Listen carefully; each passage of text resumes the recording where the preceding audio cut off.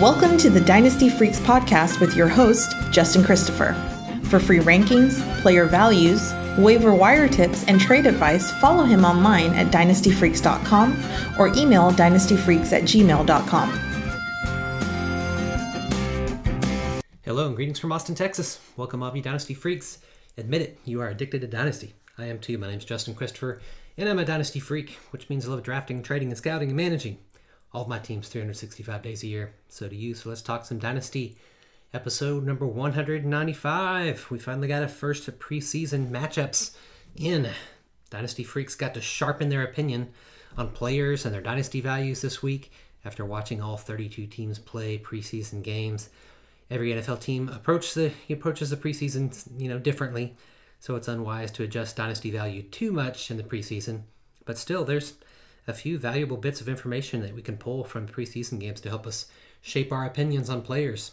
And so after watching the condensed version of all the preseason games through NFL Game Pass, highly recommend it. Watching all those this weekend, here are some of my thoughts from a Dynasty perspective on some of the players and some of the teams. 10 observations from week number 1 in the preseason. Here we go. Number 1, I'll call it doing it my way. Marcus Mariota and Desmond Ridder had above average performances in their first game with the Falcons, but they kind of did it in their own way. Mariota led a touchdown drive on his first and only possession, completing both of his passes for 36 yards, but then running 3 times for 23 yards, including a touchdown scramble. Mariota looked, swift-footed and definitely more eager to run after his first or second read, making me think that he's going to contribute to fantasy teams a lot this year just with his rushing. Ridder, on the other hand, he did run for a lot, team leading 59 yards actually in the game. He seemed more willing to wait and go through his progressions and targets before tucking the ball to run. He was inaccurate on some throws for sure, completing only 10 of 22 passes, but he also had several players drop balls that were right in their hands, including like a game-ending third down pass that a guy just dropped, could have kept the drive going, and then a perfectly placed end zone pass to the end zone that was dropped. So Mariota's day looks better, statistically because he had just the one drive, but I'm pretty convinced if he played as much as Ridder did in that game, I think their lines would be pretty much the same. Their film would be pretty much like that. I'm sure that Mariota, is going to be the season opener. I'm pretty sure of that. But Ridder really could close the gap quickly. I'm eager to compare them, next week when maybe Mariota is going to get a little bit more play time, maybe even playing like one quarter more than definitely play more than the opening drive. On another note, I'm glad to see that the reports on Drake London's knee were not very severe, so that's good news. He looked great catching one of Mariota's passes for 24 yards down the middle before leaving the game with an injury in the knee. I think that he and Kyle Pitts are really going to make both of these guys look much better. With Drake going down on the first possession, you got to see these two quarterbacks without their best weapons in Pitts and Drake, so they're going to look better once those guys get back in the fold. Second observation, I'll call it you're the one. After not playing starters for all of the Hall of Fame game, Coach Peterson let the Jacksonville guys, take a few possessions. Some of that first team take a few possessions. It was good to see that the coaching changes have already, I think, made the team better. Trevor Lawrence did have a few off-target throws for sure, and he also had some drop passes, so it made him kind of in the day just 6 for 12 at 95 yards. But the one, first down red zone that he had, or zone read keeper that he had was nice. He's still not playing with his number one, pick talent as far as Christian Kirk. But there was several guys around him that it was really fun to see what they could do. And the first was Travis Etienne. I'll call him the RB1. He's the one. Travis Etienne looked really good. And then maybe, at least for this game, the RB, or the wide receiver one rather, was Zay Jones. Etienne didn't have, a great game statistically, but it was just good to see his quickness back after returning to live play for the first time since his season-ending injury about this time last year. The Jacksonville offensive line got beaten pretty bad, beaten off the ball many times, resulting in multiple tackles for loss for Etienne. That's why his stat line looks so bad. But even on those plays, he made a few players miss before coming down, so it was nice to see that he had some quickness to get out of some jams, make a 5-yard loss into a 2-yard loss instead is what happened a lot. But he did have a nice, run of 12 yards, and he also caught kind of a quick out route and ran up the sideline for 10 yards. That was fun to see.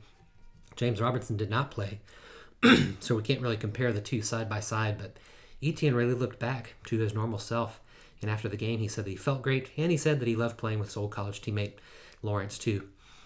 Christian Kirk did not play in this game, and so he's most likely going to be the Jags wide receiver one, but Zay Jones really has received a lot of buzz this training camp. He was Lawrence's prime target in this game, catching 2 passes downfield for a total of 47 yards while playing, with the first team on the first 3 drives of the game.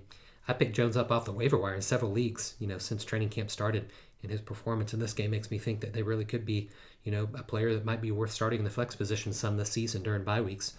Jones signed a 3-year contract with the Jaguars. I had to go back and look to remember that it was that long. So his contract's 3 years, which is just 1 year less than the enormous contract that Christian Kirk signed. So it's possible, that they see these 2 guys as their next 2, wide receiver 1, wide receiver 2. And as Lawrence improves, they really could be a nice 1-2 punch for the Jags, particularly as their coaching gets better. Next one I'll call Doubling Down. It's a pun on Romeo Doubs' name if you didn't get that yet. Romeo Doubs, which now we've heard that he likes to be called Dobbs, so I guess I'll say Romeo Dobbs, doubled down on his training camp buzz by making the most of his experience there in the first preseason game. He was the most targeted player on the team and scored on a 33-yard pass from Jordan Love as well. The Packers played, their second-team offense to start the game, signaling that Doubs, might be a second-string player behind Allen Lazard, Sammy Watkins, maybe to start the season. But if he keeps performing like this, it's not going to be long until he's in the starting lineup. I'm in a rookie draft right now, and Doubs is by far the player that has had the highest rise in ADP since my rookie draft. Get this. It's kind of hard to explain, but I'm in a 48-team league. There's basically four divisions of 12 teams, and there's 4 copies of each player. And in the rookie draft, in one case, Doubs was drafted at the 1.10, way higher than he's ever gone. The rest of the copies of Doubs went 3.1, 3.3, and 3.4. So the manager who drafted him at the 110 spot was obviously overzealous, but still, it's not surprising to see Doubs moving up the boards. Pretty incredible. He's moved up the boards this far, even in a super flex league like I see right now. Next player I'll mention and team, as I'll call it, there's room for Gray. Opposite Doubs, Friday night was another outstanding rookie performance by the 49ers, Danny Gray. He just had 2 catches on 4 targets, but one was a 76-yard touchdown where he made a great catch and then kind of a tightrope down the sideline. His second catch was 23 yards downfield too. So one of the other targets that he had, it was ruled incomplete, but he made a tremendous diving catch on a very bad pass where he almost brought it in with that last toe tap to make it in bounds, but it was a great catch nonetheless. The 49ers started Trey Lance, but they didn't start their other skill players around him. So it's, without a doubt, Deebo Samuel and Brandon Ayuk are solidly ahead of Gray in the starting lineup. But there's room for Gray in 3 receiver sets if he continues to play like this. There's also a little bit more Gray in San Francisco, shades of Gray, I would say, in the backfield. Elijah Mitchell is the presumed starter, but he didn't play given his hamstring injury, or may not have played either way. But Trey Sermon and Tyrion Davis-Price played in the game, but neither of them did anything to separate themselves from the other as potential, RB2 for the 49ers. I'm still betting on Jeff Wilson actually to be the RB2 behind Mitchell, but I'm willing to be proven wrong if one of these guys separates themselves in the preseason, but this game did not help at all on that front. There's still a lot of Gray in this backfield, making me more confident that Elijah Mitchell is by far going to be the better player in this backfield. Next thing I'll say is W's without W's. That's right, W's without W's. The Jets and the Browns got W's in their first preseason game, but the W's on their team looked quite didn't do so well. I'm talking about those W's to Deshaun Watson and Zach Wilson. Both looked pretty terrible in their preseason debuts. Wilson was jittery, in and out of the pocket. He was off target. He threw one awful interception before hurting his knee on that scramble. Unfortunately for him, he's going to miss at least 2 to 4 weeks, it sounds like. And Mike White or Joe Flacco is going to get the chance to gel with the team in his absence, and might even make his comeback a little bit more difficult. My bets are on Flacco because the coaches commented earlier in training camp that Flacco should be a starter for another team. Flacco definitely has lost a step physically at this age, but he's far ahead of Wilson and White mentally. With all the weapons surrounding him, I think that he could actually make this offense go pretty well. Even if he can, it's a significant stumbling block to the hope of the breakout year we hope for Garrett Wilson and Elijah Moore and Breece Hall. Wilson has just not shown that he's ready, to help these guys raise their dynasty value and see their stock rise like we know they have the talent to do. If he can't, return to play better whenever he comes back from his injury, it's going to be pretty tough to see that he's actually going to be the player that can help rise the value that we love so much right now in Breece Hall, Elijah Moore, and Garrett Wilson. As for Watson, he just looked terrible. His passes were way off target. He seemed confused with the offense. He didn't even lead the team to one first down on the 3 drives that he played, though there was one, pass that was dropped that was a big part of not getting a first down. The only bright spot for the Browns in their first game was the big plays by Jerome Ford. He had a 41-yard run and a 14-yard catch. He totaled, with his catching and his running, 102 total yards and a touchdown. Ford was a top 10 ranked rookie for me before the NFL draft, but I moved him down all the way down to 40th in my rankings after not getting drafted until the 5th round, and then worse, getting drafted to a team that has the best running back tandem in the league with Nick Chubb and Kareem Hunt. It just was going to be buried on the depth chart. But man, if Ford keeps playing like this in the preseason, Hunt demanded a trade last week, and they basically he just quickly conceded and returned back to practice and decided not to do one of those hold-ins. I would love it if Ford continues to play this well, if it really made Cleveland think about if they'd be more open to trading Hunt than they thought after all. If they could get something for him, I'd love to see Ford be the backup to Chubb, and he would move way back up in my rankings.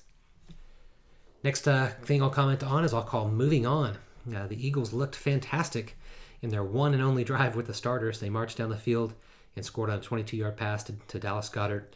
Hurts looked very sharp, 6 for 6, 2 passes to Quez Watkins, 2 to Miles Sanders, 1 to Jack Stoll, of all people, I'd never heard of him, and a final one to Goddard that was the touchdown. What I was encouraged by was to see that Miles Sanders was involved in the passing game, catching 2 passes for first downs, even though he didn't get a carry from the backfield. I'm a wounded but still hopeful believer in Sanders, and I really hope he's finally going to have a breakout year. I'm still holding out hope for that. He's a constant hold for me in dynasty leagues. But this game made me willing to move on from 2 other players. I, love and have had rostered that 2 players that I've loved and have had rostered in several leagues. Quez Watkins started the game ahead of Jalen Reagor, and I have to assume at this point that he's won the job already. Reagor only came in later with the backups, which even, with his high draft capital, makes him a player that I'm finally ready to move on from. He's not going to make any of my rosters once it comes to time to do the final roster cuts in a few weeks, or I may even drop him for another backup player who I think still might have a chance to earn a starting role. I think for Reagor, the writing is on the wall, and he's not going to. That's pretty painful to me. Less painful, but I am ready to move on from another player on the Eagles. That's Kennedy Brooks. Brooks is one of the undrafted free agents that I added to my teams as a last pick in my rookie drafts and multiple teams that I had. I hope that he would have a chance to move up the depth chart, but it's not happening so far, and he's just too fringe of a player to continue to hold onto, even on teams, that I have Sanders on my roster. I'm still not going to hold on to Brooks anymore. Sanders, Kenny Gainwell, Boston Scott, and now Jason Huntley, they all played ahead of him in the lineup, and I was surprised to see Huntley get so much action, in his first preseason game, signaling to me that he's the one that might make the roster instead of Brooks. So I cut Brooks already in 2 of my rosters this week after watching the preseason hype around Kenny Gainwell and how he's really going to earn a solid role with Sanders. Just made me think he's not going to move up there as kind of the dark horse that I hoped that he would be. Finally time for me to move on from Jalen Reagor. Painful, less painful, I'll move on from Kennedy Brooks now as well. Next comment I'll make is I'll call it, so you're saying I have a chance. So you're saying I have a chance. Baker Mayfield got his first and only possession with the Panthers' first team. He fared well, leading the team down field to a field goal. And then Sam Darnold benefited from a short field after a recovered fumble, and he threw a beautiful touchdown pass in his first possession, or I think his second possession. Neither quarterback played, their top pass-catching weapons, but each looked competent as a starter. Smart money obviously still goes to Mayfield. He was the one that was picked up, the guy that they needed. But the coaching staff still says that they're not ruling Darnold out, and strictly it's a competition right now. I don't know. Coach Rule, if he persists in stating that it's an open competition between Baker and Sam, he's going to have to pick one, probably after the next preseason game. I'm sure it's going to be Mayfield, since he's the most recent addition to the team, and Coach Rule knows that his job is on the line. But I'm not really convinced that one is better than the other, really. In their 4 years in the NFL, they played, both played pretty poorly. Baker had a slight, couple games, at the end of his first year that made him look like he was really hopeful. But since then, they both played pretty bad. And this weekend's head-to-head competition didn't really convince me that one is way better than the other. Surely there's one more week of, quote, competition, but we'll know by this time next week. You're saying I got a chance, Baker Mayfield. Second chances. Next thing I'll mention, I'll call it fumbling it away. Antonio Gibson, who is already being squeezed for playing time by the Commanders' rookie running back Brian Robinson, is making it harder to trust him after he fumbled in the game's second possession. Robinson came in on the next series and had a few decent runs himself, including one, and also had one catch, and he scored the team's first touchdown. Gibson's leash is getting shorter and shorter with each mistake that he makes. Robinson's dynasty value increases at the same time as that's happening. Another thing I noticed watching the game was that Wentz almost always looked to check down. It was very frustrating. He threw very few passes downfield, and Terry McLaurin and Jahan Dotson were not involved in the passing game when the first team was in there. Wentz has received plenty of poor reports from beat writers, and he did nothing in this game to make me think that he can really help this offense, which is pretty frustrating because McLaurin managers figured they finally had the best quarterback of his young career, and then Dotson managers have believed all the hype in the training camp reports. But man, it looked bad. Wentz better improve, and he better learn how to throw the ball downfield to his best targets. I'm going to be sorely disappointed with all of my Dotson shares as well as my McLaurin shares, and I do have a lot of each, for better or for worse right now, with Wentz at the helm. Two more comments to make. One, I'll call long road ahead, and that's talking about the Bears offense. The Bears offense looked awful. Justin Fields should be, a quarterback ready to make a leap this season, but the Bears' lack of weapons and bad offensive line play makes me think that, man, it's going to be much of the same this year for Fields and the Bears.